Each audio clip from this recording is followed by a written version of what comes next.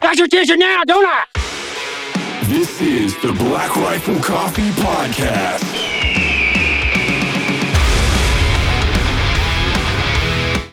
For decades, buying a silencer has been difficult.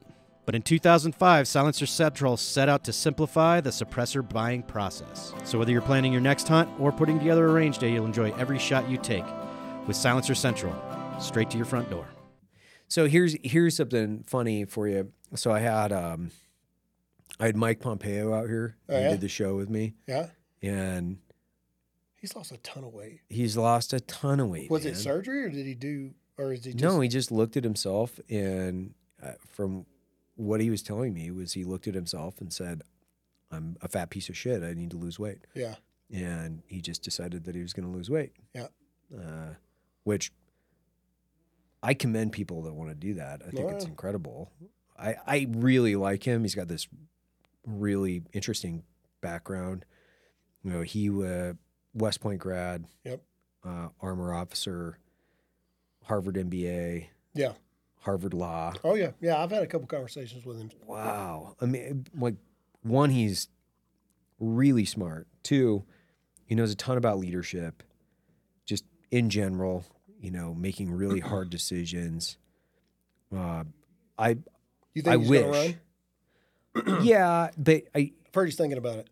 you know how this stuff works. It's like you run so you can pass off your endorsement so you can get appointed to Yeah. a cabinet position or something, right? And I'm not saying that's what he's doing. I'm just saying, like, I really like him personally. Yeah.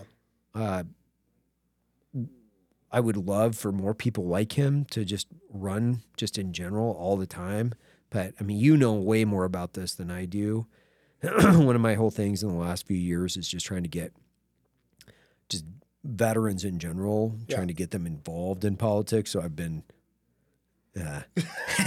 Facilitating. Yeah. I like it or not, you know. I mean, like you know, I kicked into Tulsi's campaign while she was still a Democrat, for Yeah. instance, right? But Has she officially? I mean, I know she renounced the Democrat Party. Has she officially shifted? registered I'm a Republican now? No, Yeah. I don't think she's going. I think she's going to be an independent or. I think so. I like her personally. I like her a lot. Oh yeah. Well, we've had conversations. She's supposed to be coming on the show, but Is she? I called. We called it. I don't know, year and a half ago. Yeah. When her and Kamala Harris were going at it Yeah. back and forth, I was like, Tulsi is not a Democrat. No way. Like she's not the way the Democrats are today. Anyway, Well- maybe JFK Democrat, maybe. Maybe, but the thing I liked about it, and the entire thing that sold it for me, well, there's two parts. When she was in, was it the General, and they were in the debates. Yep. And she was holding the Clinton political war machine to task. Yep. But she was doing that like no other politician would do it. No Republican would do it. No Democrat would do it because it was political suicide. Yeah. And anybody that knows, or for me, like, I follow politics a lot like people like to follow fantasy football. Yeah. I It is a disease, is what it is. It's an addiction that they should come up with rehab facilities for people to get Seriously. involved into politics or obsess over politics because it's such a rabbit hole. You know, you know way more about this. Like, this is one of the reasons I wanted to talk to you. Like, today. I am fully prepared to say everything that I'm not supposed to say on this show, just because. Yeah, I'm tired of the whole thing of politics. Even right now, what's going on with the Speaker of the House thing? It is. Well, explain the Speaker of the House thing because I don't think a lot of people are following this. Like, Yeah.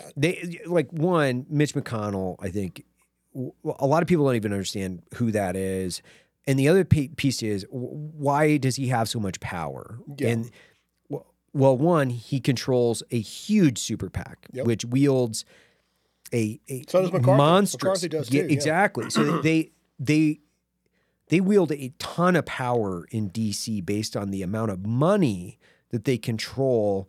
So I think a lot of people, when they start getting into politics, they think that it's really simple. Like it's a binary thing. Like you vote for the best person and the best person wins. I'm like, that is not the way it works. And 9 times out of 10, you will never even get to vote for who the best person actually is. You vote for, well, first of all, to your first question, Speaker of the House is, there's the independent party, but we've really got a 2-party system, right? Yep. Democrat, Republican. Yep. I mean, people can be independent all they want, but I mean, it is. It's Speaker of the House is a voted on position for whatever party is in power Right.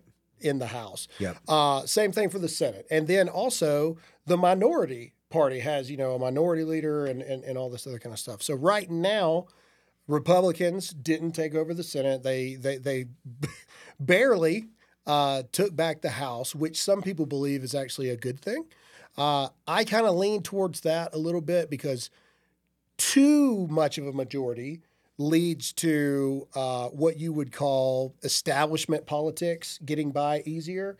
Whereas if you have a slimmer lead, you have to listen to, like your freedom caucuses and all these other things, because you have such a slim lead that you can't piss off those people because then they'll just not vote, and all this stuff. You'll never get anything accomplished. So, you look at what's going on with Kevin McCarthy right now. Right, I always want to say Mike McCarthy, which is the coach for the Cowboys. But you look at McCarthy right now, and I think as of this morning it was 6 votes in a row. He didn't get the votes, and it's only 20, depending on who you ask, defectors, insurrectionists. I heard Brian Kilmeade say on Fox News, and then he immediately caught himself on live TV, and he was like, and I know Brian, like Brian, he's like, I probably shouldn't have used that word. He knew as soon as he said it, it was like, ooh, shouldn't have put that out there. But there's only like 20 of them, only like 20 people, but the majority is so slim that McCarthy's not going to get the votes to be speaker without winning some of these people over. And so, what is the problem with this? Well, I'll tell you the problem I have with it. And this is part of my revelation to where I just realized that there is no real fixing of government. And that's why I respect what Tulsi did and everything, because she sees the same thing that a person like me has seen, and you, but it's that it's so corrupt, it's so down the rabbit hole. Both sides are so corruptible, or vulnerable to whatever attacks or whatever. It doesn't matter what we do. So McCarthy, for example, okay, throw out Joe Kent, throw out Blake Masters, throw out who was the girl in Alaska that Trump endorsed or whatever. Well, either way, McCarthy directly withheld help from Joe Kent, from the girl in Alaska. I can't remember her name at this moment. McConnell and McCarthy together withheld money from Blake Masters in the Senate race. Yeah. Every person that Trump endorsed, whether you like Trump or not, but I'm getting to my point here. Every single person Trump endorsed in Arizona, Washington State, and in Alaska, McCarthy and McConnell went directly towards another candidate. Snub did not help at all through their super PACs like you're talking about. And those candidates lost, or Trump's candidates lost, and those candidates won. Now, 3 months later. Why do you think that is? Before we get in down that, and maybe you're getting there, but why do you think that is? Because they want yes, man. And I'll get to another point, the race that I was in. Okay, so right now, the race that I was in that Donald Trump called me personally to get out of. Yeah. The guy who he endorsed, because it was either going to be whoever got the endorsement in the area I was running in was going to win the seat, because it was like a R plus 20 district, which for those who don't know, anything plus 10 or above, like if you're the Republican GOP pick, you're getting the seat, right? He's voting yes for McCarthy because he is the yes guy that the GOP wants. Anyway, so why did they do it? Because the people that Trump endorsed were going to be the people that were going to be thorns in McCarthy's side and McConnell's side. So the thing that irritates me, and the thing, and this is the system that I talk about, Trump knows this, the Trump team knows this, And I know those guys well. I've said this, 95% of who Trump listens to, they all need to be fired and thrown out. Really? And maybe 5% of them are actually good. Right. And so McCarthy and McConnell actively go against picks for Donald Trump, which led to such a small majority in the House and led to us not taking back the Senate, right? And then 3 months later, Trump's like, yeah, I support McCarthy for Speaker of the House. What? He actively went against the very people that you endorsed to run for Congress. And now all of a sudden that's just like, okay, and you're just forgoing the fact that this dude told you to go F yourself, pretty much, like, no, I don't care if you were the president. I don't care, what you think. I'm actively opposing you in this. Oh, but 3 months later now, because it's the right move, because Trump is running in 2024, so he needs McCarthy who has the super PACs. Right. And what are super PACs? Why do people care about super PACs? Well, most people don't know this, but for a congressional job, I think they make $187,000 a year. But on average, you have to raise $3+ million to run a congressional race, which makes no sense, right? So what people want with these super PACs and why McCarthy wields so much power is these people get far enough down the line, they get McCarthy to say, you know what, I like you, I think you're going to do what I want you to do, so I'm going to put my PAC behind you, and we're going to help with your ad spend. They can't directly help you, but they can do attack ads against your opposition, et cetera. And that's where this power is yielded. So right now you've got these 20 people. The two most, I guess you would say most notable would be Matt Gaetz and Lauren Boebert. And then most recently, Anna Paulina Luna, who literally just won, literally just swore in yesterday and is saying no. And that's why they hate these people.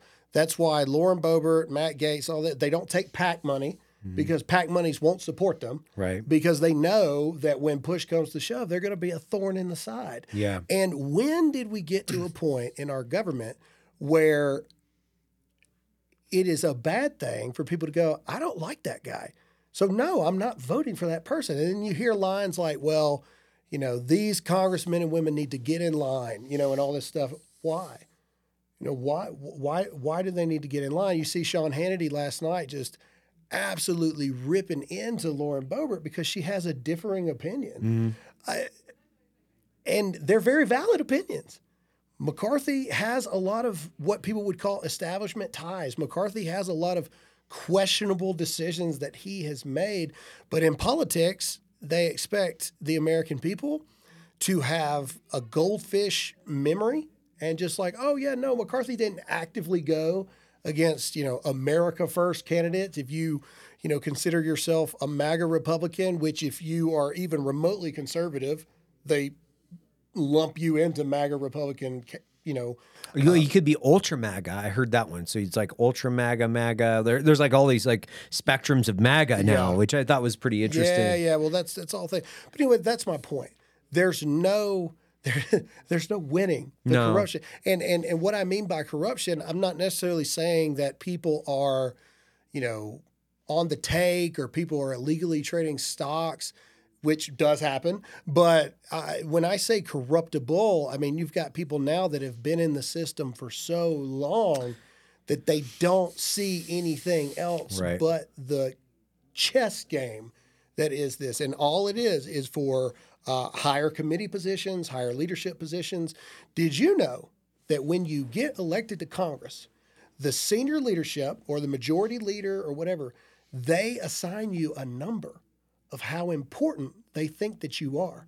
So behind every, I did not kill myself, behind every congressional pin that they wear, if they were to take it off, they've got a number behind it. And it was given to them based on how important this senior leadership think they are. So, your Lauren Boeberts right now is probably, way down on the list. But the higher number you are, the more important of a congressman or woman you are. And so from day one, when you get into Congress, you are let known that you are only as important as we allow you to be in the system. Right. And Marjorie Taylor Greene, love her or hate her, look what they did to her. Removed her from any committee, which at the end of the day makes it to where you can't get anything done. If you're a congressman or woman and you're not on any kind of committee, you can't do anything. Right. You can't help pass any bills, any laws.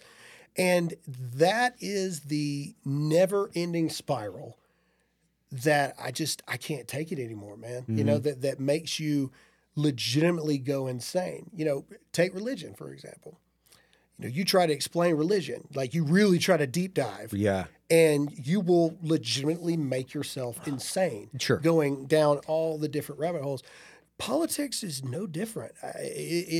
Well, politics to some portion of our country is their religion, right? Mm-hmm. So, I mean, whether you are left or right or center, whatever it is, right, or if you're politically agnostic, your political party has become their religion. Yes. And that's part of the issue on both left and the right, is that when you've replaced your God with a political candidate. Yes. And I don't care if you're Democrat or Republican, that's part of the issue. These people are people. Yeah. And we have to be really objective in our criticism and always be skeptical. I don't understand why we can't just be constant skeptics of all politicians, regardless of party. It doesn't make any sense to me why we as a country can't question everything. Yeah. We should be saying, I'm going to question any and all things that you do, like period. Not you. I mean, obviously you're sitting here, but I'm saying as a politician, you are a representative and you're to the people. That scrutiny as well. Well, here's a question for the listeners and just in general. Say why are there not 3 nominees for Speaker of the House on the GOP side? Right. Okay. And then why cannot every Republican congressman or woman be able to go to their district and say, hey, who do you want me to vote for as Speaker of the House? Yeah. If you were to mention that to the GOP, they would call you a defector, a terror. I mean, how dare you actually present a choice to the people that you're actually supposed to report to? Right. But they're not doing that. No one has asked anyone in any. Have you been asked who you think should be? No. But that's my point. It is a popularity contest, and it is based off of how much power you hold behind the scenes. Yeah. And we have 20 people that I would argue you need to pay attention to those 20 people. Right. What do those 20 people know behind the scenes that they're actually saying, no, I can't do this? It's like, you ever seen those Scientology documentaries? Oh, yeah, I've seen a couple of them. Yeah, sure. like the few people that all of a sudden one day they have a question, like, well, hold on just a minute. Why are we doing things that way? Their whole life is ruined. Like all this crazy stuff starts happening. Yeah. The same thing in politics. They either destroy you, they either corrupt you, or you quit. That's it. Yeah. Like those are the only 3 things that happen. You can't. I'll never forget. And I have my interpretation of this of this conversation, but I'll never forget. I was at Mar-a-Lago talking to Donald Trump. And I was pleading my case for why I thought I should be the endorsed candidate in my race. And I'll never forget, he called while I was sitting there, and I've got my wife right next to me. He called the South Carolina GOP chairman, Drew McKissick, who hates me. Hi, Drew. And called him and put me on mute and basically said, what do you think about Graham Allen? And I had to sit there with my wife and listen to this man who I've never met this guy ever, talk about how I am the worst human being on the face of the earth. And let me tell you how awesome Russell Fry is, who was a state representative for many years. He was the guy. And the reason that the SCGOP hated me so much, They loved me when I was a voice, but the second I dare mess up, even to the point of saying, how dare he not let me know he's planning on running? I had to listen to this for 15 minutes. My wife's sitting right there. I have to listen to this person just talk about everything. And then the phone call ended, and I'll never forget, Donald Trump said to me, Graham, the whole family loves you. We all love you. But I have my hurdles too. That's the exact quote of what he said. I have my hurdles too. And what that told me was the guy that is supposed to be immune to the establishment and the politics and all this stuff, how I interpreted that, and to be clear, this is my interpretation of that, was I'm running for president in 2024. South Carolina is the kickoff state to a presidential campaign. I can't go to war with the South Carolina GOP over you. Even though just to be clear, I would be voting, if I had won, I would be voting no on McCarthy right now. Right. But Russell Fry is voting yes. And so, again, that's why I didn't get it, because they knew that I would be, I'd say no. Like, McCarthy has shown me nothing. Right. McCarthy wouldn't even take a meeting with me. Right. And, so, I got some questions. And until those questions get answered, I'm voting no. But they don't expect that. And that's a problem. And my question is, why is it a problem? Well, it's interesting because when you think about, we've had a couple hundred years plus of going through and building this political system. And of course, it's going to be really complex. And there's going to be institutions that are so intrinsic to the fiber of the United States. They're entrenched. Yeah. So it doesn't surprise me when we think about candidates that are supposed to be immune to the overall system. Yeah. They still have to utilize the system. They have to play They chess. have to play the game. And Absolutely.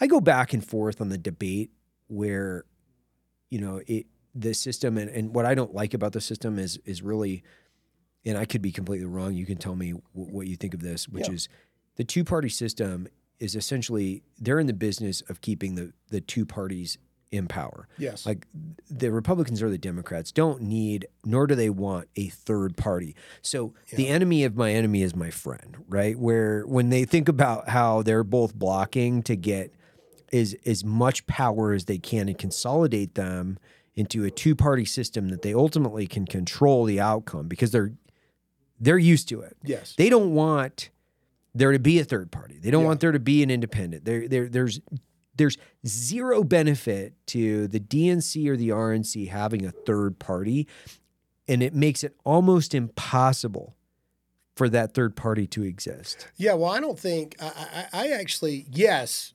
you are absolutely right with everything you said, but I think we are much closer to a third party than we think. And I actually think that if the it's not the Democrats, but that for everybody that has a problem with the way the country is currently going, you need look no further than the Democratic Party as to why we are here. But they are of the hive mindset, right? Like you never really see AOC every once in a while will say something kind of catty about, Pelosi or something. Yeah. But overall, 99% of the time, no matter how crazy it is, Democrats are on board with Democrats. They ask no questions. They blah, blah, blah. And I said the same thing about McCarthy for Speaker. I'm like, if McCarthy is supposed to be the right guy for the GOP, because we are trusting these people to fix something, then why are no Democrats going on TV talking about what a radical McCarthy is, what a white nationalist terrorist he is, and he's going to ruin this country and da-da-da. That's not happening. That's non-existent. And to me, that's a major warning sign to me because if the GOP is supposed to be the counteract to the Democrats, then why are the Democrats perfectly fine with, if Jim Jordan got it, the Democrats would be losing their minds. Losing their mind over this. And so you have to ask, And this is something that you don't see right away unless, as you said, you study this, you learn this, you know how it goes. You start to look for, well, wait a minute. If that person's really going to stick it to the Democrats, then you would think that the Democrats would want there to be questions about Kevin McCarthy becoming Speaker of the House, but they're completely fine with it. Well, it can work in both ways, right? If they're not saying anything, they're saying a bunch of negative things, or they're hip hip hooray. Like there needs to be if there's a complete information void. Yeah. If there's a complete information void, for instance, in this is when we think about guys that they absolutely despise, right? Like Gates, Yeah. right? Like they despise anything that comes out of his mouth, Right. because he is the polar opposite or the answer to an AOC. Yeah. Right. So when we think about it from the polar opposites, they're going to come out and just do any and all things that they can to just dump truck him. And then if there's somebody that's more closely aligned with them, so who's the guy? And I forget exactly right now. So West Virginia senator is always like kind of seen as a Republican more than a Democrat. Meacham? Yeah. Well, Republicans are all about that guy. So, I mean, for instance, in this circumstance, like they're like, hey, hip hip hooray! Like let's not be so partisan. Let's Right. be more cooperative. Right? Well, yeah. So then it's like it becomes more of a narrative of cooperation and we like this. I think, which by the way, I'm not against people cooperating whatsoever. Oh, yeah. Like zero. I'm not against it. I think there has to be really definitive hard lines depending on the situation, but it's like there's a lot of room to cooperate on certain bills. There's a lot of pieces of legislation that we got to like go across the aisle like all the time. We understand, for instance, there are issues that we're just never going to align our parties on. Like we got it. We understand it. It's never going to happen. Okay. But where can we like the amount of money that we're sending overseas right now is a perfect example of this, where it's like I can't just get on board on this. Yeah. I can't say that we're going to be spending hundreds of billions of dollars, in Eastern Europe. I'm just not okay with that because we have infrastructure needs, we have national security needs, we have all these different things that we need. It's from our money. Yeah, it's our money. Yeah, and it's not like we're just printing more. And you really have to. I know you understand it because obviously we are sitting in this amazing business and empire that you've built. But entrepreneurial people, small business owners understand this more than anybody else. Taxes, like nobody hates taxes more than small business owners. Nobody. And it's because we see you make $1 million. Okay, the government just because they didn't do a single thing to help you. But you make $1 million, you owe them $370,000. Just because. Just Why? because. Why? Why? And that's the money they're using to do all these things that or they're borrowing it from our enemy and expecting us to pay the and then they're printing more, so they're devaluing the currency that we have to borrow it from the Chinese so we can send it overseas to invest in other people's countries. Yep. I mean, honestly, I try not to get too into the individual economics of this, but you really don't have to be too sophisticated to understand that borrowing money from the Chinese and then printing more currency, essentially devaluing the American dollar, so we can export that to Eastern Europe is probably just not a good idea, because borrowing money from your most strategic threat at an interest rate to devalue your currency to send to your less strategic threat. I don't know how that coalesces in anyone's mind to actually make strategic sense. I've had conversations with guys, and honestly, they're probably smarter than I am, where they're like, yeah, it does make sense. And to be fair, sure, I can kind of understand their perspective. I just disagree with it fundamentally. Just disagree with it. And I think... And a lot of their perspective has been formed because of the situation we find ourselves in now. Right. And so they're trying to play the game based off of the debt we're currently in now, the situations we find ourselves in now, but nobody's willing to ask the questions and nobody's willing to do the hard work of figuring out how we even got into this situation in the first place, the national debt, all of the above. So somebody that's pro giving money to Ukraine and everything right now, they might say, well, by doing this, we are keeping, Russia from overtaking and then getting even bigger thoughts of, and then maybe even thinking about coming over here or starting a war with us. So we're in fact saving America money by spending this money. And they're thinking about the national debt and all of this other kind of stuff. Well, my question would be, that's reactive decision-making instead of proactive decision-making because, yeah, you're right. You're making decisions based on – it's like when you're about to be in bankruptcy. The decisions you make when you ain't got no money are a lot different than the decisions you make when you've got money to play with, right?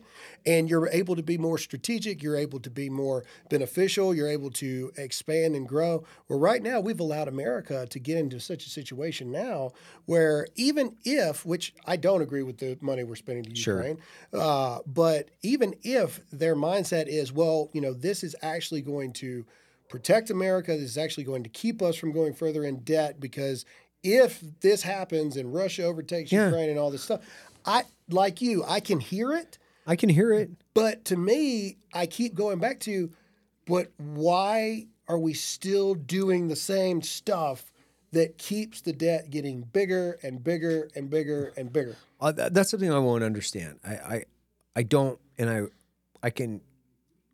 I'll never be able to bring myself to, and I don't want to say never. I maybe I'll change my mind in a few years, but I've participated in the global war on terror just as you have, for the majority of my adult life. And the amount of fraud, waste, and abuse that I just was exposed to, and then understanding the way that I feel about the global war on terror, and I obviously differ in my opinion from a lot of vets that are out there, but when we think about Iraq, for instance, and we think about Afghanistan, both in separate circumstances, but then we also have to think about the global war on terror as a global perspective in the $1 trillion+ that we borrowed from China in order to conduct that war. When we think about leverage in long-term strategic threats,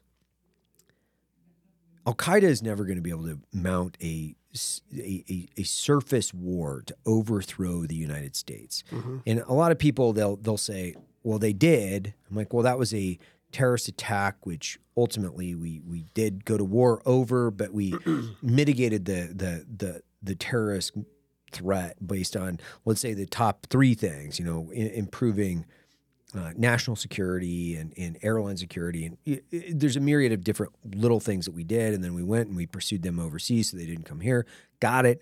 Overthrowing countries is really fucking expensive. Yeah. And not only when you're overthrowing, but then when you're nation building, that's not fighting terrorism. Yeah. Fighting terrorism is going in with a scalpel and it's taking and eliminating people. And then nation building is a completely different subject. Yep. When we're thinking about stabilization of an international economy and then you're going to war to fight terrorism and then nation building, when you're using those two things in the same sentence, from my perspective, you're joining two things that are not the same and they're not equal in their extent. Meaning, I can fight terrorism and keep terrorism from growing within nations, but I also am not ethically responsible to rebuild the economy, right? And then also have what I would say is a war in which a war of occupation, because a war of occupation is very costly. You know who benefits from a war of occupation? The military-industrial complex. Oh, yeah. They're the largest transfer of wealth in American history happened under our watch during the global war on terror and then the real estate collapse of 2007. Oh, yeah. Or 2007, 2008, right? So we literally sat back while the government fought a multi-pronged war against Iraq and Afghanistan. By the way, it wasn't. Yeah. And then we watched our dollars, like, my dad drove a truck and was, a welder, and he worked really hard for every dollar that he put in the bank.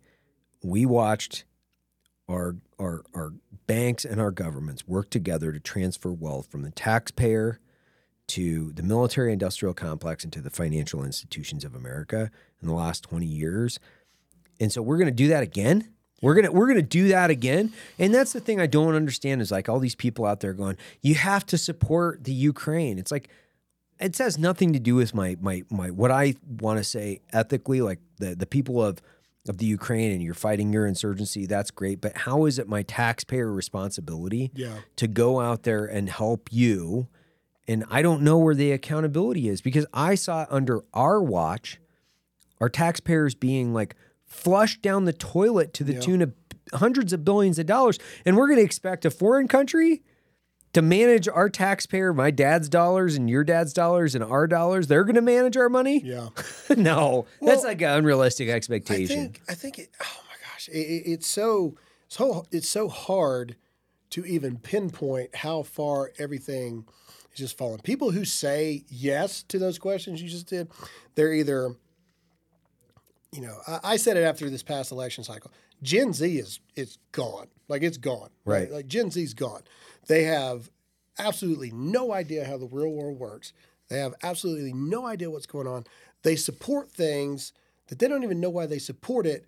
They just, like you said, well, you know, we should just support those things because we should. Well, why? Well, Why? because we should. Okay, but who's going to pay for it? I don't know. The government is. Well, how does the government have money in the first place? Well, I don't know. Like they have no idea. If 5% of America tomorrow said, we ain't paying taxes, government was shut down in 90 days, and dead in the water. You know what I mean? They can't arrest 5% of America. No. Like, you know, but people don't think about those things. You know, Gen Z, it occurred to me the other day, I was having a conversation with my niece, and she's 18. She just started college. Great kid. Love her to death. She's not like this crazy all over the place kind of thing. But we're having a conversation, and she actually is a dancer for the like, I don't know, minor league hockey team. Okay. And yeah, I mean, you know, I mean, she's in college, she's a dancer for the hockey team, whatever. Well, they had this hometown hero night, and I hate this stuff. But she asked if I would do it. And, you know, and my wife's like looking at me like, yeah, you got to do it. I hate this stuff. Like, you know, especially sitting with somebody like you. What I did is not, it's not even in the same stratosphere as somebody like you. I don't, you know, when they call up, you know, all veterans, you know, I can't even, just because so many people did so much more than I did. It's the same for me. Like there's like, all these other guys have done so much more, and I'm like, man, Evan can literally kill people with toilet Shush. paper. But either way, so we're talking, right? And she's asking like, well, you know, what are some of the things you did? Well, you know, I'm a combat veteran. Yeah. You know, I went to Iraq twice. She goes, oh, okay, you know, blah, blah, blah, blah. Well, about a week later, we get to talking, and she asked me, so, you know, when you say you went to Iraq, is that like you were like stationed in Iraq, or what does that mean? right. When you say you went to Iraq? And I kind of looked at her, and I realized she has no idea Right. that was a war. Like she has no clue, like none whatsoever. And so we have a whole new this is why I say Gen Z is like lost, because we have a whole generation of, you've got people that are, hope I don't get in trouble here with my family. You got people like my nieces that are dating these dudes, right? Yeah. 19-year-old, I guess they're called kids. They were called adults when I was 19. But either way, that are like going to college, no car, no job, No driver's license. no driver's license, Yeah. no nothing. And they're just sitting there, and like these are the people that my nieces are like dating. Like they're going to marry these people, and these Right. people potentially, you know, and these people are going to like protect and support and all this stuff when they're 19 years old and they have no drive whatsoever to even be able to drive Right. or get a job and all this other stuff. I was in Iraq at 19. Yeah. You know, and I'm not saying that that my experience was better or that's the way it was supposed to be or whatnot. But you just look at the current generation, and now people aren't adults till they're 25, 27 years old. Yeah. Right. And that is just baffling to me. By the way, I don't actually disagree with some of this in the context of I was older when I went to war, right? So I was 26 years old during the invasion of Iraq, and my brain was fully developed. 26 years old, your brain is developed. And one of the reasons I think that I've had, a much, I would say, easier, less challenging time with the psychological lasting effects of Right. war is because my brain was fully developed. So a theory that I have is that I actually do think that that's okay for us to wait and delay the time frame in which we send people off to war. Oh, yes. And- Yeah. And I think, some of these kids, because I was a kid, obviously you were a kid. We're old now, but Definitely I- getting there. I think about it because I see my peer group and I see, the guys like, Matt and Jared, they're 10 years younger than I am, but I see my peer group that's a little bit older. We're still having some of the same psychological issues, but not like the guys that were a lot younger than us. They're having a much more difficult time. And I'm not saying that because they were exposed to war and we were all exposed to the same war and a lot of the same circumstances, but I think a lot of it has to do with your brain is still developing at 18 years old. Yeah. It's still pulling in a lot of inputs and it's myelinating to develop a structure. And then when you experience trauma to such a high degree with a young, fully developed and functioning brain, especially when you look at overpressure from IEDs, the exposure of ultraviolence, the exposure of the fast moving and complex decision making of combat at such a young age, what happens to that brain, and I'm obviously not a doctor and I can't speak about this to the subject matter expertise that I should be able to if I had somebody on, but I've seen it. And I know that these guys are having a more difficult time because I see it in substance abuse. I see it in suicide. I see it in all of these different issues that honestly are they're so acute in our community. Literally two of my very close friends in the last 5 months have committed suicide. Yeah. And these are guys that you would look at and say, they made a successful They got transition. it all together. Yeah. Yeah, one of my best friends in the world, which is one of the reasons why I haven't been on the podcast as much, is because it's been such an emotionally difficult thing for me to deal with. My business partner on several businesses over. Neil Curry was quite literally one of my best friends in life. Yeah, I was shocked. And everybody was shocked. Everybody. I took time off of social media. I wasn't on Instagram. I just disconnected because I really couldn't deal with it in the context of I could not see it and I didn't want to see, the posts about Neil and things like that. And, it was such an emotional, difficult challenge for me. Yeah. And it made me really check things like that when they happen. It's almost like it's almost like getting in a gunfight. Okay, I got to check to make sure that I'm okay. Right. Did I get hit? Is everybody okay? Because that was a nuclear bomb that went off in my world. Right. And it's also made me it's actually a forcing function to go back and make sure that everybody else is okay. And honestly, man, there's just not a lot of guys that are okay. Yeah. There's just not.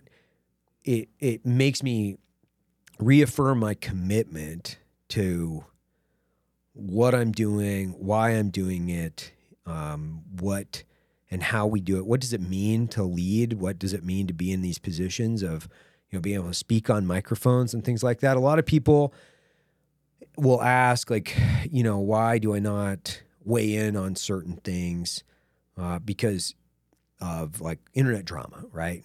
For instance, because I have bigger fish to fry, man. I've got bigger things to think about, and I honestly have more important things to do in my life than respond to people on the internet that want to run their mouths. And, I have 912 employees, for instance, and 50% of them are veteran family members. I have conversations about post-traumatic stress and physical injuries, people that have been physically affected by war, multiple times a day throughout my entire company, and then also outside of the company. So I've made it I've socialized it and made it normal to have conversations in the hallways about how people are doing physically and psychologically. And our GWAT generation right now, I think it's so important for us to be galvanized around a mission of curating and creating an environment where people can literally fulfill themselves and also create value within their communities, because they are so valuable. To your point, 18-year-olds don't realize that, we were in Iraq or Afghanistan. They don't realize what that meant. I think about it too. 1945, those guys came home, right? 1945, 1946, they came home from the largest war in modern history. Yeah, we can't even fathom Can't even fathom it. Skip the flowers and chocolates this Valentine's Day and get that special someone a hot, steamy mug of Black Rifle coffee. BRCC is having a buy one, get one sale February 3rd and 4th to help you get all your last-minute shopping done. Because we know you forgot to do it earlier. No, we won't tell them you forgot. Aside from getting a free bag of coffee, you can also shop our new Valentine's Day collection, filled with badass patriotic gear that says, "I love you almost as much as I love America." This brand new collection has a ton of new designs to choose from, including hoodies, tees, hats, and a pair of mugs that Coffee Cupid would approve of. Stock up on America's coffee this Valentine's Day with this epic BOGO sale. For decades, buying a silencer has been difficult. But in 2005, Silencer Central set out to simplify the suppressor buying process. So what happens when you buy from Silencer Central? Well, they help you find the right silencer for you, they handle the paperwork so you don't have to, and they give you a free NFA gun trust so you can share your suppressor. Silencer Central allows you to pay while you wait. They make sure your purchase is carefully prepped, packaged, and protected until the moment you're approved. Once approved, they deliver it straight to your door. So whether you're planning your next hunt or putting together a range day, you'll enjoy every shot you take with Silencer Central, straight to your front door. So now, when we look at it, it's 2022. It's been 21 years, so add 21 years. So 1966, those guys were being shipped off to Vietnam, and the Vietnam generation had a disconnect from what was happening with the World War II veteran. And those World War II veterans were old. They were like their dads, right? They were seen as like the old crusty guys that were just, barking orders and like, that World War II generation had a very specific generational image, and they looked down. Some of those guys looked down on the Vietnam guys, saying like, "You kids, have it easy in this police action," and they didn't quite understand, nor could they understand the depths of how violent that war really was, and it was a real war. Oh yeah. And that generational disconnect that we have to galvanize between, I think, the global war on terror guys, the Vietnam guys, the World War II, and there's honestly not a lot of World War I guys, if any, left. But we have to pull that through and try to translate this experience for the greater good. Yeah. I don't know what that has to do with anything. No. It does. And honestly, we're getting kind of more into this shift that I've had here in the past. This past year has been a real rough year for me. I'm pretty positive that Neil, obviously I wasn't near as close to Neil as you were, but we were friends. And you know, I had another friend commit suicide in a horrific way, all within the past, you know, they happened within like 3 months of each other, but this has been in the past 6-7 months. And, you know, I think there's a lot of people, veterans right now, that are struggling because we all saw how Afghanistan was handled. I think there's a lot of people, myself included, and I'll move off of veterans here in just a minute, but there's a lot of veterans right now, and if you're listening, there's a lot of people that are just asking why. Yeah. Right? You know, me and you talk about this a lot. Purpose-driven life, right? Mm-hmm. That's what I strive to live for. I can't live my life just because it's too short. It's too short. I could die tomorrow, right? Yep. Like none of us know. And I can't live a life just going through the motions. I can't do that. And I think a lot of military guys and girls are that way. They sign that line. Some of them did it for free college, but you know, most of them did it because they wanted to be a part of something driven, something purposeful, something that mattered, right? And I think that boils down to what scares me the most about the future of America is we seem, at least maybe there is a disconnect like you talk about, but it seems that drive of purpose seems to be flickering out. And I'm not just talking about people that join the military or not joining the military. I mean, just in general, going back to the, 19 years old in college, doesn't have a car, doesn't have a job, doesn't have this, doesn't have that. I agree with you. Should 18-year-olds be in war? No, I mean, war is a horrific thing. Right. But even just in general, we're not preparing our younger generations to be adults and functioning adults and have drive and ethic. I think one reason why veterans struggle when they get out is they can't figure out a way to strive towards something outside of the military, because the military, love the military, but one thing that I don't like, and they're getting better at it, is the military very much says, you can accomplish anything you want in uniform, but they don't talk about what happens when you take the uniform off. Right. And so guys struggle in that area. And then the people that do figure it out, I think we mask a lot of issues that we may have by that drive. A lot of times, a lot of people that have drive, entrepreneurial, motivations, whatever you want to call it, a lot of us go, I'll be okay, or I'll rest when I get here. And then when you get there, it's like, okay, great. But now I'll rest when I get here. And you keep moving the goalpost or kicking the can down the road, because we all, and this is not just veterans, this is people in general. Yeah. We all don't want to be in the quiet. We all have a hard time. And I've talked to you about this, in the quiet of life is when you're faced with your ultimate foe, your ultimate, gut check. And that's the mirror, right? You start looking internally and at yourself. And we all have insecurities. We all have demons that we face and we fight. We all have traumas in our lives. Some of us had amazing childhoods. Some of us had horrific childhoods. Some of us had easy deployments. Some of us had horrific deployments. Some of us have had great marriages. Some of us had horrific. Everybody's got trauma in some way, right? Yeah.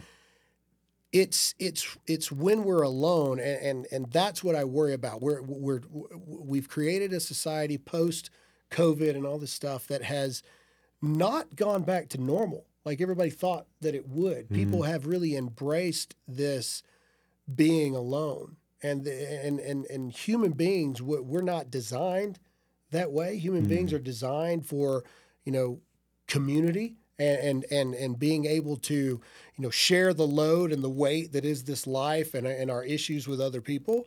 And I just see this, like I said, the flickering of the lack of drive and the okay with being, at home, working from home, turn on Netflix, Uber Eats. You don't even have to say hi to the Uber driver no more. They just drop it at the door, and just suicide rates are up, not even in the veteran community, it's just across. Just in general. Just in general. Depression, anxiety, pill popping, all the above, everything is up. And it's because I feel like we are, instead of facilitating this world of, hey, we're all in this crazy thing together, man, somehow, some way. I may not agree with everything you say, and you may not agree with everything I say, but we're all on this, floating rock, whether you believe it was a big bang or you believe God created it. No matter what you believe, we're all here, right? Like, it doesn't matter really what you believe. We're all in the same spot. And we've just lost that somehow. And that's the thing that worries me the most. Take politics out of it, take veteran or not out of it, is we seem to be losing our humanity in that regard. What we seem to be losing that, hey, that's a person over there. You know what I mean? That's a person. They got a life. They got people who care about them. Who cares if they didn't vote the way you did? Who cares if they don't have the same religion you do? Who cares if, they're a veteran or not? We seem to have we seem to be pulling away from each other instead of coming back, towards each other. And that's the thing that worries me the most. Because I look at my kids, and I know you got kids too, and I just think, holy crap, how much the world has changed in 3 years. Yeah. 10 years from now, what is it going to look like? And so that's why I get so passionate about politics, because politics has become culture. They literally are one and the same thing now. You cannot separate them. Yeah. Because politics influences culture, and unfortunately, culture is influencing politics. And I get so passionate about it because I think about what kind of world is when my oldest is 18 years old, what kind of world is he gonna, it makes me want to like pack up and move out in the middle of Montana somewhere and disappear, because it's like, oh my God, like what, how did we get here? And I don't know. That's why so many people will say that I'm, brash and harsh and judgmental and all this stuff, but it's because deep down I actually care about America and what happens. If I didn't care, I'd take my money and run, right? Like I would just leave and be like, you're right. You guys burn it down, man. Have fun. Have fun. But I can't do it. And if I come across wrong, it's because I care. The American side of me, I don't care what you do. I don't care if you worship trees. I don't care. I don't care if you believe a man can be the American side of me doesn't really care. What I care about is when you expect other people to acknowledge, and not only acknowledge, but bow the knee to what, kind of thing. The American side of me, I'm like, hey man, just, whatever is fine.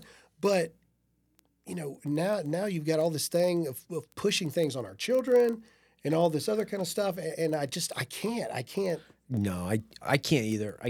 That's the thing where I agree wholeheartedly. Like, I really like hearing diverse opinions in America, because that means America still works. And what I don't like is this hegemonic belief system that you have to conform to one opinion, whether you're left or right. Like, independent thought and being able to be a constant skeptic, I think is amazing. I think when we have this diverse pool, and that's what's so scary about some of the things that have happened in the last couple of years. And I think with, Twitter being able to expose, or Elon exposing a lot of the lockstep conformity that was happening over there, because you had essentially everybody that working at Twitter that was left. Yeah, it should terrify everyone. It should terrify everybody, because there wasn't a diverse opinion. There wasn't a point where their dissenting voice had even a voice. There wasn't another perspective, even from when we look at things from, I would say, an ethical, legal, philosophical point. There wasn't. There wasn't a diverse philosophical perspective saying, hey, do we think that this is okay? Yeah. And I posted this the other day because I thought it was really interesting. Matt Taibbi, agree with him or not agree with him. He was the one of the primary journalists that was appointed to kind of going through the Twitter files, for lack of a better term. He's put out a series of podcasts on it where he was talking about how he was going through and trying to find examples of where the administration, the Trump administration, had been in direct communication with Twitter trying to control narrative. And he was like, I just haven't been able to find it. Yeah. It's not as if I'm not looking for it, everyone. I just haven't been able to find it, because he was accused of cherry picking information. Yeah. And he's like, I wasn't cherry picking. I'm just picking cherries out of a bowl of cherries. And he's like, but there isn't another viewpoint, because everybody was left in their ideology over there. So essentially they were all conforming to one narrative, and there wasn't the ability for anyone to speak difference. Yeah. And I think that that's so interesting that, and I fully entertain the idea of, hey, we're in an information war right now, where I've heard it multiple times, and I try to really temper what I say about these things, because one, being in war and understanding what war actually looks like, I really am not psychologically or mentally inclined to buy into this idea that we're actually in a war, like the culture war, so to speak, even though people have accused and or said that we're participating in that. Not really. I just find myself, putting out ideas. And when you're putting out ideas, you're going to open yourself up to criticism, whether that's, right, wrong, or indifferent. You're just opening yourself up to it. I had this really interesting person here the other day. Jennifer Say is her name. She's written a couple books on woke corporate culture and how negative that's been, specifically because she came out of San Francisco. She was in San Francisco, and then she moved to Colorado. She separated from Levi's. That's where she was working. And she had this whole thing started with her where she was saying, hey, I think that, we should make sure that people have access to public schools. And I don't think this is a good idea to keep children at home during COVID. I think we need to send people to school. Yeah. She was called every bad adjective you can think of, any and all things. Like, she was accused of, well, why are you a racist? Why are you this? Why are that? And she's like, I'm really just talking about how we need to make sure that kids are being educated throughout this time, because they need to have access to public schools. Yeah. And she was accused of being, you name it. And this was, San Francisco, Silicon Valley ideology. And then she's exposing the hypocrisy, saying, it's easy for you guys to say this, but you're sending your children to private schools that are costing $70,000 or $80,000 a year. You don't have to worry about this. And she was talking about how, yes, there's this social conformity, but really they don't believe in it. All they're doing is they're placating a narrative in order to reap the capitalist benefits so they can profit from whatever this thing is. Yeah. And I think that that's where, if you're refusing to participate in like a party narrative, whether it's left or right, and you're just kind of taking on your own narrative, one that takes a lot of courage. I think it does. Like today, whether you're, in the land of social media, everybody expects you to like weigh in on everything that you're expected to have an opinion on everything. And be an expert. And God forbid you get it wrong. And if you get it wrong, be prepared to be crucified in the public eye over and over again. And I think that that's something that everybody, from like the temperature being turned down, is being able to say, it's okay not to have an opinion on something. Yeah. It's okay not to understand the specificity of it, or have a educated background. And I've found myself in the last couple of years like, man, I'm going to have to get educated on this subject because I don't know. And what if I'm asked about it? And then I turned the page. I was like, wait a minute. I can say I don't fucking know. Yeah. I think that's totally fine for me to go, I don't know, man.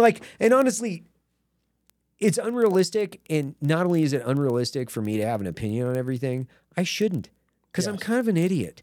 I have a very limited scope on on very specific things, which is People are not capable. No. Of it. So I can't remember the lady's name, and I don't remember. I don't remember exactly what year. So I'm going to paraphrase. Sure. I'm going to butcher it horrifically. But this woman wrote a paper, an article, a thesis, whatever you want to call it. She was a doctorate of psychological effects of communication in the information age. right. Right? She was basically saying that the rate of which information is available, the rate of which we can spread ideas, consume ideas, the constant, never-ending amount of information, our brains were never designed to take in that much. Humans are not designed to take in this much information from this many different directions at all time, from here, there, everywhere, from every society and culture across the board. Humans are not designed mentally to be able to take that. And this lady wrote this in 1950. Are you kidding me? I'm dead serious. And so what we're doing today in the information, I agree with you, the information war. No, we are in an information age, right? Correct. So here is the real effect of woke culture that most people don't realize. Before cancel culture and before woke culture, we all have multiple versions of ourselves. We just do. We have the version of ourselves on a first date, right? First date, if you're worth anything at all, you got the best version of yourself out there, right? Job interview. You don't normally walk around in a tux and all this other kind of stuff. No, you're in a job. That is best version of yourself. We all have a version of ourselves that we're putting out there to attract a significant other. We all have a version of ourselves to fit into a general group of people that we call friends. We all have a version of ourselves in the workplace, and then we have a version of ourselves that nobody ever gets to see at home, right? Woke culture and cancel culture has now turned it into such a horrific society in which we live in, to where no one you will ever meet, you will never meet anyone 5 years from now, you will never meet anyone that's actually who they are. You will meet people that have learned to adapt to the world around them, which is, this is the avatar in which I don't get crucified for living like, and this is who you will get to know, but it is not who I really am. So to your point earlier, you said most people don't even believe any of this crazy stuff. That's absolutely true. Yeah. Do you think that the rational adult believes that if you identify as a wolf, you're a wolf? No. Most logical human beings are like, no, that's not true. But I don't feel like dealing with the headache of it. So it's like, of course you can be a wolf. Sure. Why not? Yeah, of course. But that's not really them. No. That is these fake society and fake people, and we all claim that we want truth and real people. No, we don't. We don't want real people. Everybody loves the truth till somebody says the truth about you. No, we want people to do exactly what we want them to do, whenever we want them to do it, and don't cause me any problems. Nope. And that is the ultimate symptom of the disease that is woke and cancel culture, is because we will never, if we continue to let it go the way it's going, we will never know who anyone really is, ever. Ever. And to me, that is such a horrible thing. Even in dating now, you've got people that grew up where I grew up in rural Mississippi, middle of freaking nowhere, still to this day, one red light town. It's 2023, still one red light town, that can get online and think somebody in Brooklyn, New York is attractive, and then the next thing you know, they're dating and then they're married. What? And then 5 years into it, they divorce, and it's horrible because, I can't believe this person believes this. Well, 50 years ago, that didn't happen. Right. 50 years ago, you dated within a 50-mile radius of where you lived, because you worked there. You started off at the bottom, worked your way up to assistant manager. You found a family. So we live in such an age now to where people can't even be honest with each other. And it is so scary to me. And it makes people, goes back to what I talked about earlier, makes people want to go inward and go the exact opposite of what humans are actually designed to do, community-based beings. That's who we are. But because of this world and this society that we're creating, it's making everyone want to retreat inward and not talk to nobody ever on anything. Well, and if you do, then it's with an avatar, right? Correct. So Yeah. we're in the really metaverse, and you're building your own world based on a digital a digital representation of the perfect existence, when in all reality you're just sitting in your living room in your underwear, right? And like that's a really I think about it from the context of my children. How do we directly connect in a very authentic way and get them more engaged in the real world, real relationships, real experiences? We limit the amount of electronic time that they have. Some people don't. I mean, to each their own. How people like to raise their children. That's I'm not a no electronics at all, because I think you're I'm not setting them either. up for failure I think in the that's- world we yeah, live in now. That's not. I don't think that's real. I Yeah. don't think you can do that either. No. You can't totally cut them off, because like we directly utilize technology Correct, to yeah. enhance our lives. Absolutely. You have to be technologically, proficient. Yep. But if it's reliant on their happiness, if they're relying on technology for an emotional connection, Yeah. that's a real big problem. Yeah. Versus like, hey, you connect with your family, you connect with your friends, you have real physical, when I say like you're having real hugs, you're having real story time. It's not like listen to a story. It's real story time. I took my kids to this, it's a trampoline park. Have you ever been to one of these? Yeah. Yeah. Like, what's it Freaking, called? it's amazing, man. Like, They got the parkour. yeah, the they got Ninja Warrior courses and dude, all that stuff. I was at VO2 Max for like 30 minutes.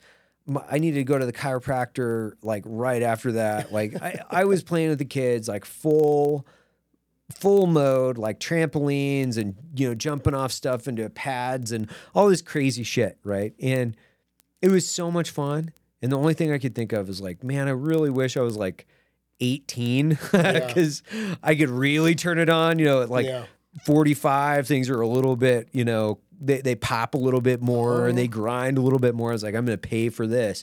But I had so much fun, and the kids had so much fun, and we all just connected, and we had this great family experience over something that's like social and physical. Like we played dodgeball, we played, tag, and we jumped on trampolines. We tried to do flips, which, by the way, I can still do a flip on a trampoline. Not too shabby, right? So I think, I think about those all the time with the kids. Like, how do I connect in and make them present? How do I make them present? Because it's so apt to disconnect, and it's so easy to just like shove that thing in there and like disconnect. Because for my kids, I don't know about yours, as soon as I give them an iPad, they're gone, dude. Oh, yeah. Like they are gone. Yeah. You don't And they know check how to in. work it better than you ever will. Oh yeah. Already. No, I agree. And I think it's our responsibility. I keep making the statement, Gen Z's already, they already are where you are. I'm not saying that any of them aren't savable. I'm saying the vast majority is what it's going to be. Right. Right. We have to, as current parents, we have to focus on, who do we want our children to be? And I believe, there's hybrids of we do live in a technological world, and it's only going to be more so as we go. So cutting it off completely is not the answer, because then you put them at a disadvantage to succeed. But even small things, people think I'm crazy. I drove all the way out here. Yeah. 2,000 miles. It's awesome. But one of the reasons was I had never seen the Rockies, but two, I'm 36 years old and I've never seen the Rockies.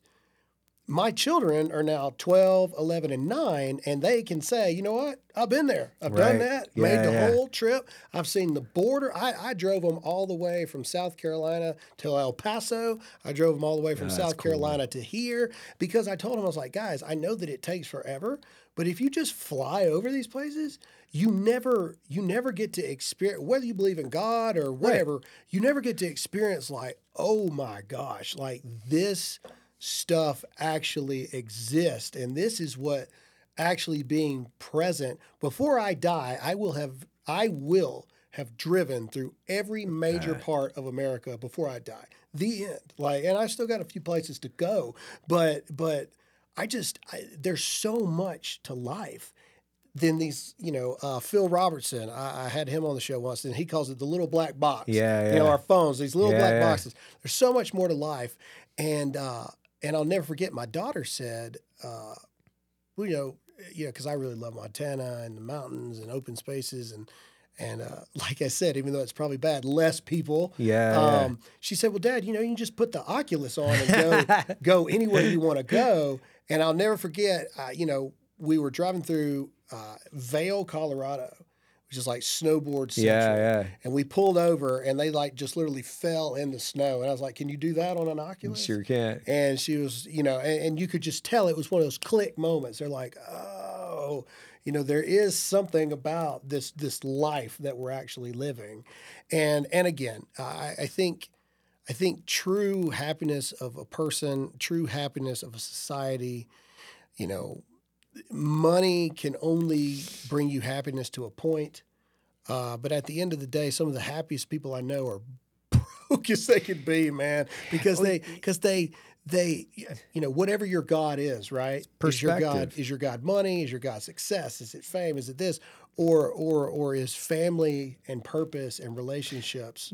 Well, yeah. And I think that's one of the things where the military helped me recognize that early on, where my happiest moments in my past, up until having children, were all times in which I hadn't taken a shower or changed my uniform. Horrible situations, they were my best moments. Yeah. They were my best, most authentic, engaged human moments. And I was talking about this the other day where, having perspective and having, the high of highs and the low of lows, all sometimes within a 5-minute span. What that does is the brain, it's almost like a muscle, right? When you work it out and you build it, it gets stronger. And the brain is very much like that. I believe it is. And when I've had low lows of people that probably could never imagine that type of low, and then the high, experiencing humanity in its highest form of acts of heroism and courage that are unimaginable, in order to just experience that, and not me, watching them from other people, and seeing true love for country, true love for brother, full on embracing one another, whether you grew up in Miami or Los Angeles or Montana, and having this everlasting and deep connection that is in some ways deeper than family and blood, but you're bound by the blood that we've sacrificed. And I think seeing that from the high and the low, it creates this like band in the center where life gets pretty easy, because it's like, you don't sweat the small shit. Yeah, man. And I've been very fortunate in the context of, I transitioned out of the military and I built a company full of other veterans. Oh, so you built a company? I had no idea. What? You built a company? No. But it's like, we've been really fortunate because I never had to leave my tribe and go out to another tribe or try to disconnect from, soldier to civilian alone. Yeah. So in some ways, I'm the weakest of everyone in the context of like, I haven't been able to forge it alone. I just haven't. I haven't been able to go out and go, I'm going to do this on my own, disconnect completely from my previous tribe and do it by myself. I don't have that capability in me. I can't do it. I had to build a landing spot full of other veterans where I could feel comfortable and connected, where even going out by myself without other vets and other people working on a mission directly impacting vets, I can't do that. Well, it's I not can't do it. sustainable. And so mine is the exact reverse. And so now I'm at a point where I've been alone for so long that it cannot be sustained. And I realize that there's so much more than trying to take on the world by yourself, right? Like so much of my, my transition out of the military into, the business model of what I've done the past 8 years, it really, and this is not a good way to go about it, and I do not recommend it. It really was I'm going to show them Right. type mentality. And so for me, I had this moment where, I was 35 at the time, and I was like, okay, 35, done this, done that, multiple books now, TV show, done this, done that, done this, done that. But I'm by myself and I'm alone. And now what do I do? Now what's my purpose? What's my mission? How do you replace a fire of something that has such a time stamp on it that is, well, I'm going to prove everybody wrong. Right. That's a great initial motivator, but it's not a long time. It's not a long-term, I keep saying it, purpose-driven life. You can't live your life in this me against the world kind of mentality. You can live a long life against it's me and this group on a mission, and we are going to go against the world. But I don't care how good of a warrior you are. I don't care how much, special forces, Delta training you've had. I don't care. And I'm not one of those guys, but I don't care how tough you are. No one is able to go to war by themselves for forever. No. And, taking all this back full circle to when we first started politics. I don't care how good the candidate is. I don't care how good the congressman or the senator is. This is why I believe in term limits and all this other stuff. No one can go fight that kind of evil and go to war for that long without eventually breaking or changing who they are. It is impossible. And so, again, all these things that we talk about, it's amazing how they all fit together. It's that community lifestyle. It's that community, purpose and focus. You cannot do this alone. Nothing that you want to do. You might have some success. You might win an election. You might make a couple $1,000,000 or whatever. But at some point, you're going to realize, oh, crap, I'm alone. And now I don't know what to do. And so, what you guys have done here, I think it is amazing. I was saying it out there. You're one of the only people I've ever met that, to this day, you're the exact same dude, core values at least. We all, become better, hopefully, over time. Yeah. But core value of who you are and what, this company stands for, I've never met anybody else like it. And so, I applaud you for that, because so many people would go, become a publicly traded company and be like, forget all of y'all. I told y'all I'm out, see y'all later. But you don't do that. And I think it's just a testament to the character of you and everybody else that built this thing. It's part of the whole thing, which is, we did it as a team. We did it as a tribe. I like to say I did it. That's like that. I don't think that's my ego. I'm just simplifying the statement, where, me and Matt and Jared and, Logan and all these guys that have been part of this, like we're stronger now than we ever have been, because we've been galvanized by the, trenches of this business. And we don't have a lot of any conversations. When I say, like, we obviously have financial conversations when it comes to like capital and how we're investing capital back into the company and how we're building a culture and how we're building a positive company that's built to last. We have those conversations all the time. We don't have conversations about, well, this is going to be awesome because we're going to be able to take a private jet or something crazy like that. We just don't. I drive an F-150, the same basic F-150 that I've had for 6 years. Yeah. You know, I got a new model, but it's the same Yeah. F-150 that I was driving when I left. I left the agency with a Toyota Tundra. It's Yeah. essentially the same truck I've been driving for 10 years.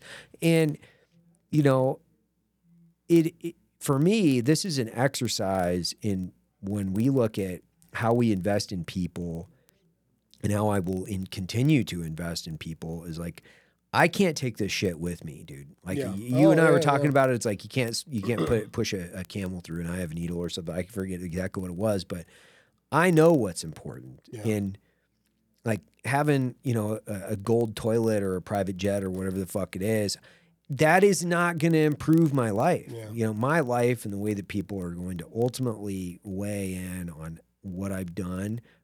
First things first, which is what do my kids and my wife think of me, right? Like that's first things first because they're the closest to your orbit. Yeah. And if they're looking at you and they're saying, he's a good man, he was a good dad, he was a good husband, I've done my job, right? Yep. If my company and the people in my company say, you know what, he's been a good boss, he's been a good business leader, that's great. Outside of like my family, my company, and my friends, you know, I can't take that shit with me. And Yeah. I mean, you and I have been friends for 8 years. You know, I remember you called me when you were thinking about running. And not that you were asking for advice, you were just like, hey, this is what I'm thinking about doing. And I was like, hey, man, I commend you for doing this because this is going to be so fucking hard. Oh yeah, it sucked. Remember? Like, Yeah, I was it just like, sucked bad. good God, brother. Like, I love you, man. I want you to be happy and successful. And if that's what's going to do it, like giving back to your country, it's going to take a ton of courage and a ton of sacrifice. But man, you are in for a fucking ride. Oh And yeah, it was brutal. it was brutal, man. And I mean, and knowing you for this many years, and then, you know, look, like you're the same. You're the same guy that we met, you know, 5 or 6 years ago here. You're the same guy, if not better. I think you're a better version of yourself because I man, you hope so. went through the ringer, and man, stepping into that like sword and shield in a way that it's so dirty. Like honestly, I commend people that do it. And I mean, there's a lot of guys like Joe Kent and you and Tulsi and you know, my buddy Tony Cowden. These are like, you know, close people. And I really respect and admire the fact that you guys went out and did it because it needs to be done. Because I do think that ounces equal pounds. You guys do make a difference, whether or not the sacrifice feels worth it. Because man, it is not for the faint of heart. Like the amount of courage that takes is that's a lot. That's a lot. It's a big sacrifice. Well, you know, I appreciate that. You know, it's you know, I couldn't. And when we had that conversation, for me, whether I won or lost, and obviously I didn't win. For me, it was more about, you know, I can't keep, you know, metaphorically preaching this thing. Yeah, right. And then not myself be willing to do it. Well, Right. you know, win, lose, or draw, right? Yeah, yeah. And I don't know. It has. I will say it was the best, worst thing that has ever happened to me because I do, you know, this past year. In fact, what's today? The 5th. Yeah. 23 days from now, it will be a year since Trump gave me the phone Right. call to get out. And this past year has been one of, even as successful as people may think that I am because they see what they see on the internet, this has been one of the most trying years of my life because it has been a full, painful refocusing on, okay, what actually, okay, that's the way it really is now. Right. Okay, now I've seen it. So was the past 8 years for nothing? What was it? Was it a waste? What was I in fact the very thing that you know, adding to the machine that I claim that I want to be, you know, Right. want to fight against, and it has led to what I believe is a better version of myself, a more informed, probably less naive version Right. of myself. And it's put into focus, and you know, and if I can stress this enough to the listeners. It doesn't, like you said, it doesn't matter how much money you make. It doesn't matter how many zeros are in your bank account. It doesn't matter how many phone numbers of really powerful, really important, really rich people you have. None of that matters, man. The only thing that matters, like you said, for me, it's my relationship with God. Then it's my relationship with my wife and my kids. And then, and in that order, right. And as long as those first three are all right, I've been broke before. I can be broke again. I've been non-successful. I've failed. I've succeeded. I've been successful. As long as I've got those things and I'm focused on those things first, everything else is going to be all right. I've been famous for a while now, if you want to call it that. I don't care. I really don't. My wife asked me before I came here, do you think that if the ride is over, right, like that ride, right, if that ride is over of, you can't go eat without people knowing who you are and all this other kind of stuff, are you going to be okay with that? A year ago, the answer would have been no. Mm-hmm. No, because that's who I am. I'm Graham Allen. That's who I am. That's where my identity is. Mm-hmm. And now a year later, the answer is yeah. I think I would be okay with that as long as I, to your point, as long as I am a good Christian, as long as I try my best at it, at least as long as I try my best to be a good husband, try my best to be a good dad and provide for my family. Everything else is kind of going to work itself out. I tell you, I know who will not speak at my funeral, and it will not be anyone from the Trump family. It will not be anybody, well, maybe some people, but what my children say about me, right. I'm really interested in making sure that turns out all right. Yeah. Same. But my kids are not going to care about how much land I have to leave them and all that stuff. None of that crap matters. Yep. And so this past year has been a really painful, but, refining year for me. And I think I've come out on the other side of it ready for the next 8 years or the next 10 years or whatever it is, because, if we're not growing and if we're not moving towards a positive direction, then, I don't want to end up in that place where, I feel like there's nothing left for me, right. and I feel like I got a lot of fight left in me. Oh yeah. But I want it to be for the right thing and the right purpose and the right reasons. So, well, Graham, it's always a pleasure, man. I greatly appreciate you stopping in and being part of the Black Rifle. It did. It was good, man. Hey, maybe we should say a fuck or something at the end of this, just to spice things up, Graham. Thanks, man. I really appreciate you coming out. I gotta piss, so I gotta piss like a racehorse. Yeah. That concludes today's training. Any questions? Woo! Drum titties, boy!